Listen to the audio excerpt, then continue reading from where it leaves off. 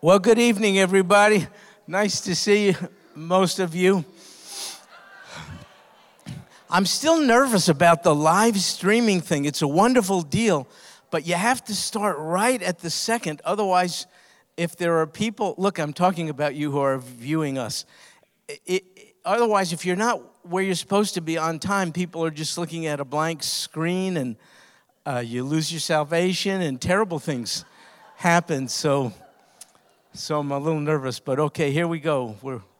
Are you doing okay? Well, good. Nice to see everybody. Wonderful to be together again. Let's see, what should we talk about tonight? Why don't we talk about first and most important things first? Wait a second. Yeah. And there's also a Bible lesson to follow. But come on, folks. Look, so last week I tried to be tricky and relate pictures of this cute little baby to the message. I did it quite clumsily. You pointed that out. And so I decided tonight, why try to deceive you? I just want you to see this little cutie. So he's 9 days old today. There he is, still unemployed, but he has great potential. So this is Aaron Jesse. Did I tell you about the significance of his middle name? Let's do this, because I haven't prepared anything for tonight. So Jesse is the name of his other granddad, Jesse Outlaw. Some of you may know of him. And Jesse Outlaw went to be with the Lord 3 months to the day of Aaron's birth. And Jesse Outlaw is one of the most devoted fathers and husbands and granddads and believers I ever met. You know him? Oh, of course you do. So I'm not exaggerating. Jesse, one of the best guys, and to be connected to him through marriage is nothing but a great privilege, and we miss him. And so this little cutie, Aaron, bears his name, and we will pray that he lives up to his granddad's devotion to the Lord Jesus Christ. So, and I don't know if I told you this, he was born on the day of his grandmother's birthday. Her name is Erlene Outlaw. She's a doll. These are tremendous people. And so Aaron was born, and she took it to be really a gift from God. She misses, understandably, her Jesse, and God gave her another Jesse on her very birthday. So very, very significant. We hope this little kid can live up to that good name. So let's see, what should we talk about now? Is your head spinning with all of the stuff happening, information on every side of every issue? You know, vaccines, should you not, and all kinds of very passionate opinions, and politics and economics and all the rest. My head. This guy, I'm reminded of this guy. This guy, I feel like this guy. It's just such a glut of information. And very few things seem to be clear to me today. And that makes me unsettled. I just feel unsettled and uncertain. If you asked me to characterize the day, I would say, to me, it's just characterized by uncertainties. So I've been thinking, but what is there that is certain? What is there that we can rest upon? It's not subject to opinion or votes or anything like that. It's this. The Lord's loving kindness says, indeed, never cease. His compassions never fail. They are new every morning. Great is thy faithfulness. So I ask you a question. Who spoke those words? Anybody know? Oh, good. So you'll learn something tonight. Jeremiah. Jeremiah. Of course, God moved him to speak these words, but he did. Jeremiah spoke these words. And here's what's intriguing to me. He made this statement under the most awful of circumstances. Talk about unsettledness, uncertainty, and upheaval. All those things characterize Jeremiah's day just as they do our day. In fact, Jeremiah recorded this very clear declaration in a book called, would you like to guess? Lamentations. No, it's okay. Thanks for playing. Lamentations. Why is it called Lamentations? Because the book contains laments. What is a lament? It's a loud cry of anguish and pain. In the midst of all that, Jeremiah is giving me 2,600 years later, and you, something to cling to. In the midst of a day laden with changes every day so that your head spins, he's saying this much you can count on. And he has my attention because he's not in a comfortable environment at all. He's one that mirrors ours today. In fact, the 5 chapters of Lamentations have been referred to by someone as a poem of pain. A poem of pain. Jeremiah is living through the anguish of his day. In fact, he's known as the weeping prophet. He's a real man and was unashamed about weeping. He wept at what he saw. He's weeping at what he is experiencing. He's weeping at what his nation has become. Can you relate? That's what he's doing. In fact, he was known to walk through the streets of the capital of his nation 2,600 years ago, Jerusalem, and just cry unashamedly, uncontrollably. That's how bad he was, the weeping prophet. His world was changing, so is ours. His, I think you might say, like ours, was changing, but not for the better. In fact, in his day, one empire was being replaced by another. The changes were rapid fire, but they weren't good. Babylon, led by an egomaniacal, narcissistic dictator named Nebuchadnezzar, was bent on world domination. That's what characterized Jeremiah's world. And so Nebuchadnezzar, unprovoked, attacked Jerusalem, there, Washington, D.C. It was the capital city of Israel then and now. The attack took place in 586 B.C., and Jerusalem was set ablaze. It was horrific. The holy, beautiful, magnificent temple was destroyed. Famine set through the land. Many people lost their lives, and many others were carried off into exile. Can you imagine it? Pulled out of your home and mooring points to be brought to an entirely strange nation, different people, different foods, different language, with no hope of a return to familiar territory. Can you see why Jeremiah had to express all this in a book called Lamentations? And everyone was rattled and filled with such dismay and hopelessness that they began to ask this question: has God abandoned us? Have you asked that question? Don't be ashamed. We're just human. Even Christians are human. Oh, God, have you abandoned us? They asked that. They needed hope for the obvious reason they had become increasingly hopeless.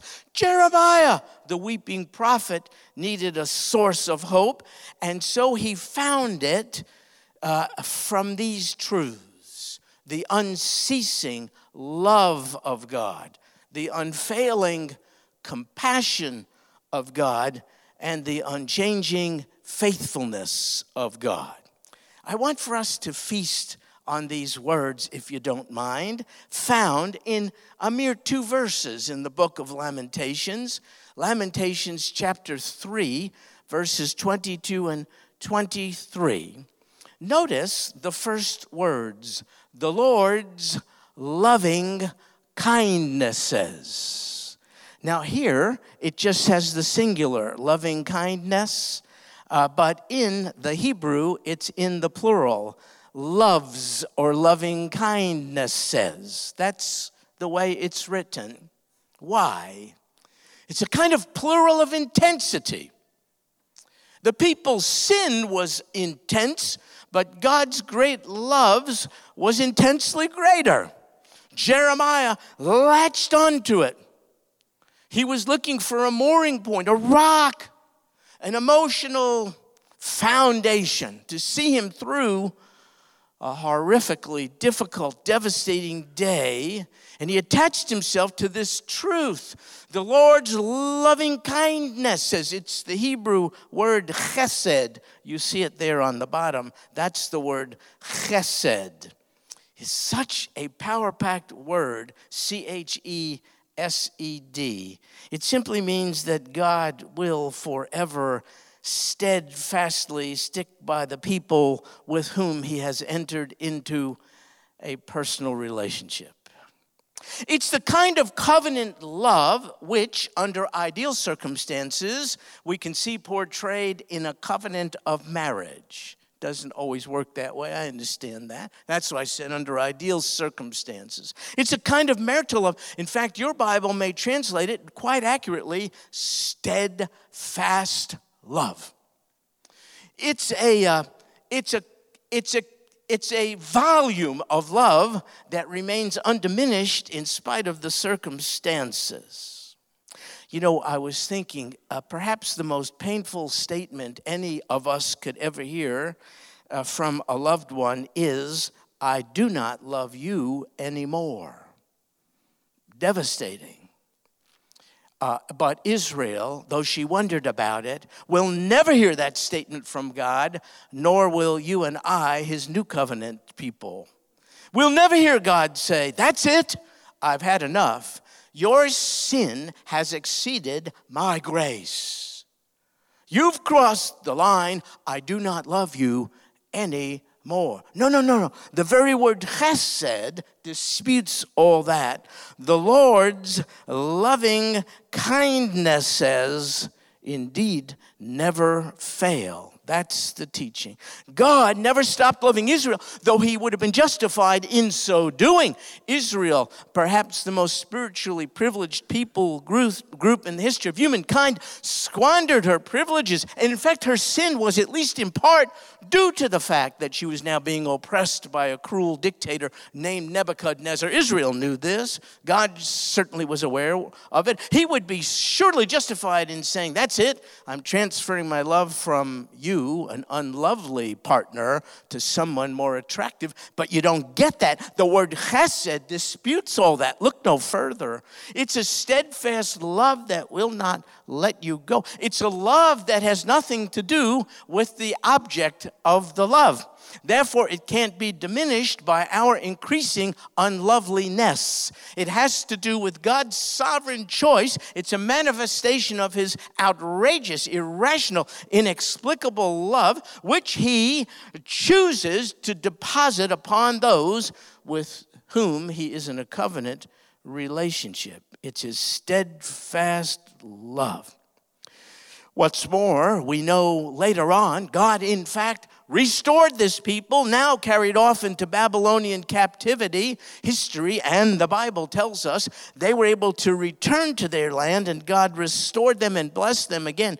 The reason why, in my opinion, it's so important for we, the church, to be right about Israel is that as God has been with Israel, so too he is with us.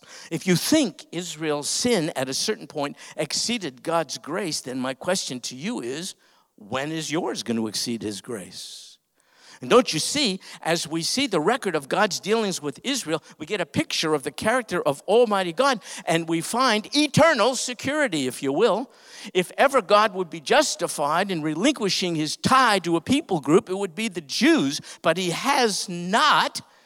And that gives us security and assurance that he will not turn his back on the church either, in spite of the fact that the church historically has not been much better than Israel, let me tell you. Read the history of the church. We're not so hot, folks. It's all about God's chesed love, and Jeremiah was feasting on it. I think he stopped reading and listening to the news for a little while. I think he said, I'm being overcome. It's choking me. It's quenching the Spirit of God in me. I'm existentially depressed. I'm just depressed about existence. I have got to run to the Word of God. And then he reads this first phrase, the Lord's loving kindness indeed never fails. His loves, plural, never cease. There's more. His compassions never fail. That's what the text says next. His compassions never fail. Look, compassions also in the plural. His loves and his compassions. Again, the plural of intensity. As great is our sin, God's loves and compassion greatly, intensely exceed even the seriousness of our sin. And in this case, the word for compassions, or maybe your Bible says mercies, which is also a very valid translation. The Hebrew word is this one, rachamim. Rachamim. The I-am ending is plural. That tells you it's a plural word. Compassions or mercies. Rachamim. I'll tell you why I'm so excited to talk to you about this particular word. Its root is from the Hebrew word for womb. W-O-M-B. Womb. And what's happening here is God's love for his covenant people is being likened to a woman whose child is enwombed.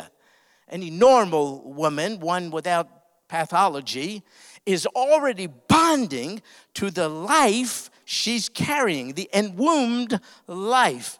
It's a kind of inexplicable kind of a bond that it's a motherly kind of love. And God is saying, though he is Father God, I have a mother's love for you.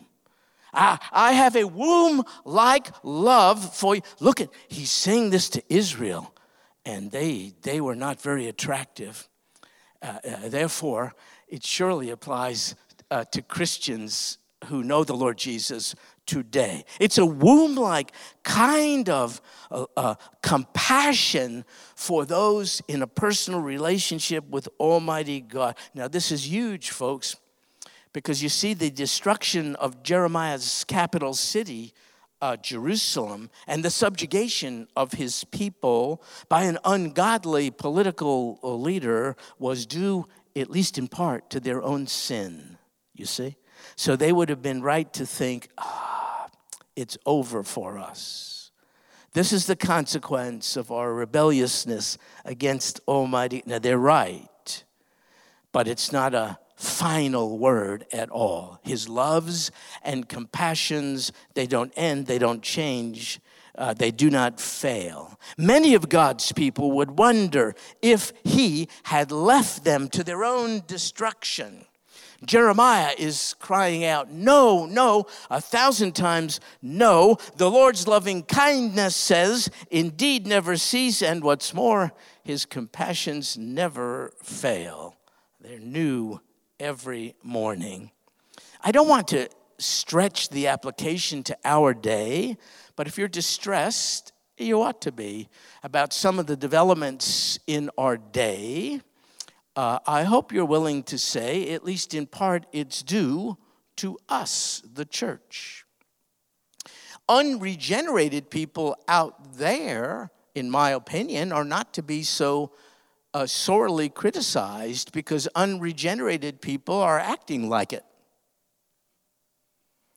They're saying and doing unregenerated things, which is quite consistent with their unregenerated state.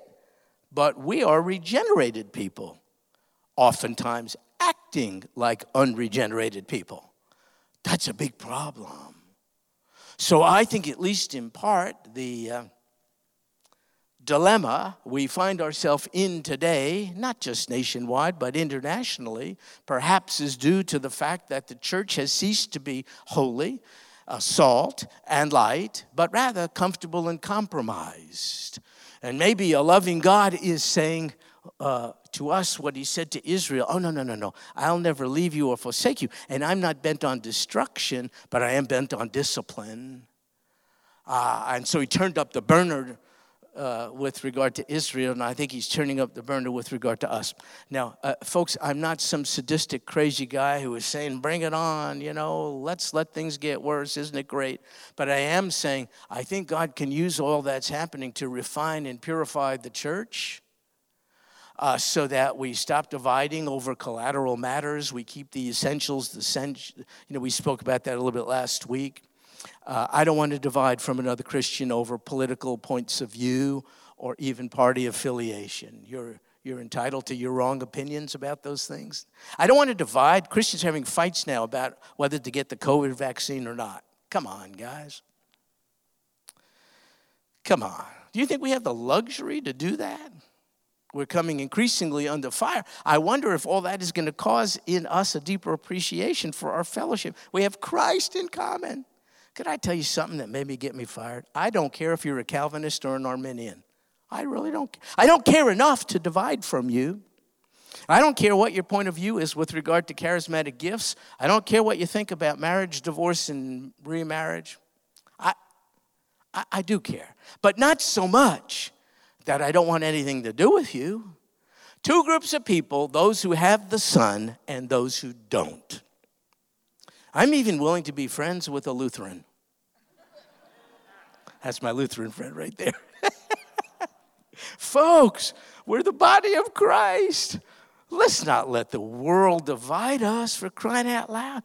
We have got to get closer to one another because we have Christ in common. So Jeremiah's rejoicing over the plurality of God's loves and compassions, and then he makes the statement, you see, that they're new every morning. His mercies are new every morning. So I'll tell you what's so cool about that.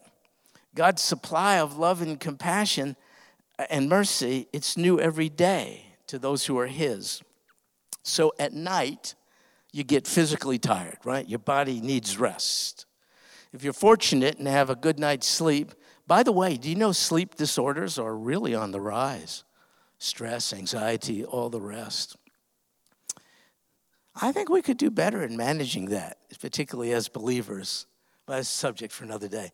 But let's say under ideal circumstances, your body is tired and you're able to get to sleep. And so if you've slept well, you wake up renewed and refreshed. That's the idea here. God's mercies, his compassions are like that. You may think you have exhausted them today, but you will find a fresh supply of God's mercies tomorrow. That's the idea. It's an inexhaustible supply. So since this is true, you and I can get up at the dawn of each day saying, this is a fresh start with me and Almighty God. You can say yesterday, oh God, I didn't do so good. I lost my temper. I did this. I watched what I shouldn't watch. I said what I shouldn't have said. I didn't represent you well. You could do that. Now forget about it. Get up. It's a fresh start because his loves and compassions are absolutely new every day. Do you like this? Pomegranates. Have you had those? Really, really good. In the Middle East, they eat it, but in a lot of places, they eat it. Interesting sidelight. Our rabbis say that each pomegranate, you see those seeds? They're real tasty, sweet, like fruit. The rabbis say there are 613 of them in every pomegranate, one for each of the laws they identify for us in the Hebrew Scriptures. To which I say, get a life. Come on, man. That's just reading. Anyway, here's the point. Really good. And it's supposed to be healthy and all the rest. So my wife got them at H-E-B of all places not too long ago. So I'm just ready to go for it. It's pomegranate time. So I opened one up and bit into it. It was horrible. Sour. It was like toxic. Because we ate it long after the expiration date, the magical expiration date. So here's what I was thinking. What Jeremiah declared tells me, what he declared about God's loves and compassions being new every morning implies they have no expiration date. Don't you see? It's never old. It's never toxic. It never is diminished. We are. Our faithfulness, our devotion, I got all that. But God's loves and compassion have no expiration date. When you wake up, you meet up with a new supply of God's loves and compassions. They will always be there for you. So, what will our tomorrow be like? What will our tomorrow be like with regard to our nation, with regard to our health, our finances? What will tomorrow be like with regard to our children and cute little grandchildren? The answer, of course, is we do not know. But we can know this. Tomorrow, we will meet up with God's tomorrow mercies. That's the promise we're reading about here by Jeremiah. You see, they're new every morning. So we are to live today by God's supply of loves and mercies, knowing that tomorrow will bring a fresh supply. So I'll tell you what we're doing. I know you're doing it because I am too. I am letting my mind go into tomorrow. That's called anxiety and worry.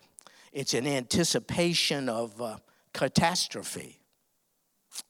I'm worried about eventualities that haven't happened. They may, but they haven't happened. And in the process of doing it, I'm letting my mind take me out of today and into tomorrow. That doesn't make sense, does it? I'm trying to discipline myself to remind myself that my mind, my thoughts ought to stay where my body happens to be. My body happens to be in Wednesday. Therefore, I want to try to keep my thoughts in Wednesday. I don't want my body to be in Wednesday, but my thoughts to be worrying about Thursday. Why? Because I may not even get to Thursday. Second, Thursday will bring a fresh supply of God's mercies and compassions for the day. Now, if I let my mind go into tomorrow, I am diminishing the God-intended effect of his mercies and compassions for today. We're having a diminished experience of God's supply today because we are allowing our minds to take us into tomorrow. I didn't say we shouldn't plan and be prepared. I didn't say that. I'm talking about a preoccupation with future potential eventualities.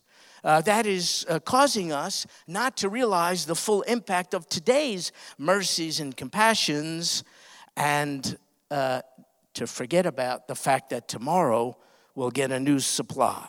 Why is this true? Well, because of what Jeremiah says. Great is your faithfulness. That's what he says. Great is your faithfulness.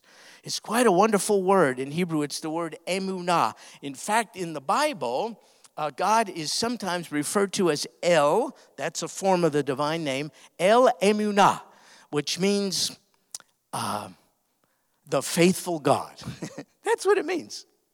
It's an attribute or characteristic of what kind of God is he? He's the faithful God. El emunah.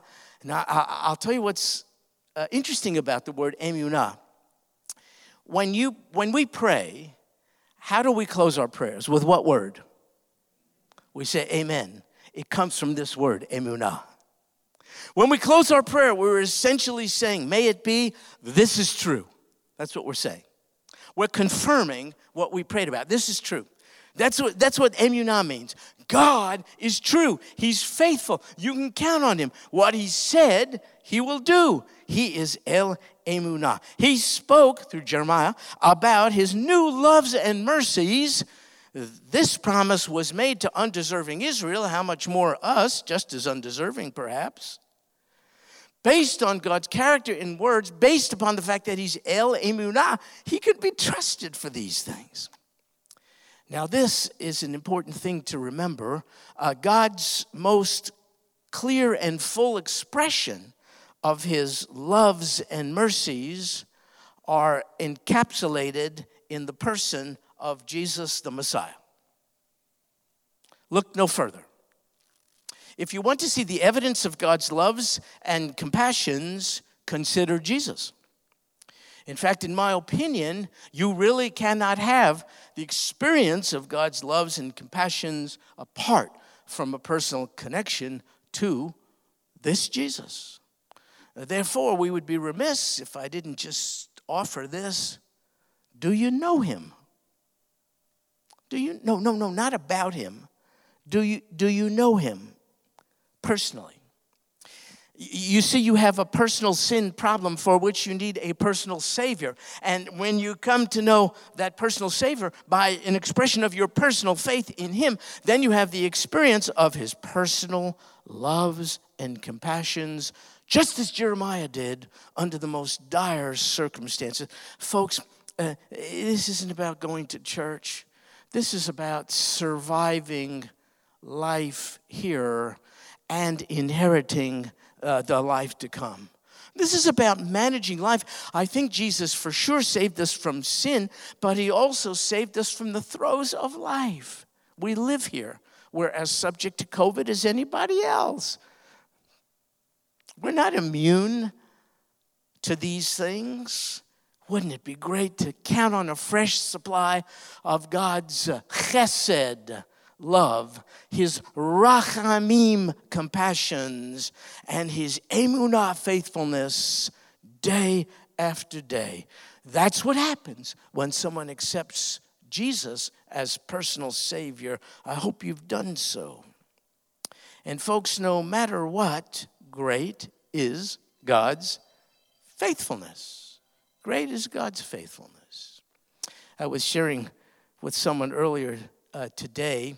I really work on managing the burdens of the day. You know, ministers are subject to challenges just like everybody else is. So I'm looking for ways to cope, just like you. And I thought of the illustration of a circle within a circle. And the inner circle is Christ. Christ, the center. This was in my mind. And the outer circle, that's just circumference. And I decided to take time to think about what I'm thinking about in the course of a day. And I'm concluding I'm spending so much time being preoccupied on the circumference that I'm forgetting about Jesus, the center. And I've come to the conclusion that just about everything is circumference. Politics, that's circumference. COVID, that's circumference. I didn't say these aren't real issues, but good night. If I'm focusing my thoughts, if I'm becoming preoccupied too much with those things, I'm really losing sight of Christ the center. And as a result, what he has for me is of diminished value. I'm not even thinking about him. So I'm trying to discipline myself in the course of the day when I start feeling bad. That's how you figure out what you're thinking. Get in touch with what you're feeling and trace it back. All of a sudden, you're feeling blue. You're not feeling so good. See if you can figure out what you're thinking at the time. For me, it's usually, good night. America's not the one I grew up in. What in the world is happening? And all this kind of stuff. And then I realize, well, is that the center or is that circumference? It's circumference. So then I start thinking about Christ the center, and I'm going to memorize these verses to help me to do so. Lamentations 3:22 and 23. And I'm going to reflect on these three marvelous attributes of God: his loves, his compassion, his faithfulness. And then I find when I do that, it bears a different kind of emotional fruit. Hence, the Bible says the mind set on the flesh is death, but the mind set on the Spirit is life and peace. I suggest to you, come up with some devices to kind of get your mind off of certain things and a little more on to the main thing. Jesus is the main thing. Now, this idea of God's faithfulness was so impactful to someone that he wrote a hymn about it. I think you know about it. In fact, it was first presented in 1954, this very well-known hymn, at a Billy Graham crusade, which was being held in Great Britain. The words to this song were written by a very ordinary man who grew up in a log cabin, no formal education. His name was Thomas Chisholm, and he wrote the words to this great hymn, "Great is thy faithfulness." I think what we ought to do is stand, if you don't mind. Let's stand right now. We're going to be on our way out in a second, but let's go out with these words on our heart and in our mind, and let's try to keep a little more at bay all of the stuff that really is bringing us down and kind of quenching God's Spirit within us. Let's feast instead on this truth. Great is thy faithfulness. Now, John Mark made the mistake of being with us tonight. So, John Mark, could you help me? I was going to do this on my own, which is really bad. So could you come up here and just help us get started? And we're just going to sing the chorus here. So do you mind leading us? I don't know. I would be glad to. Thank you. Let's sing together.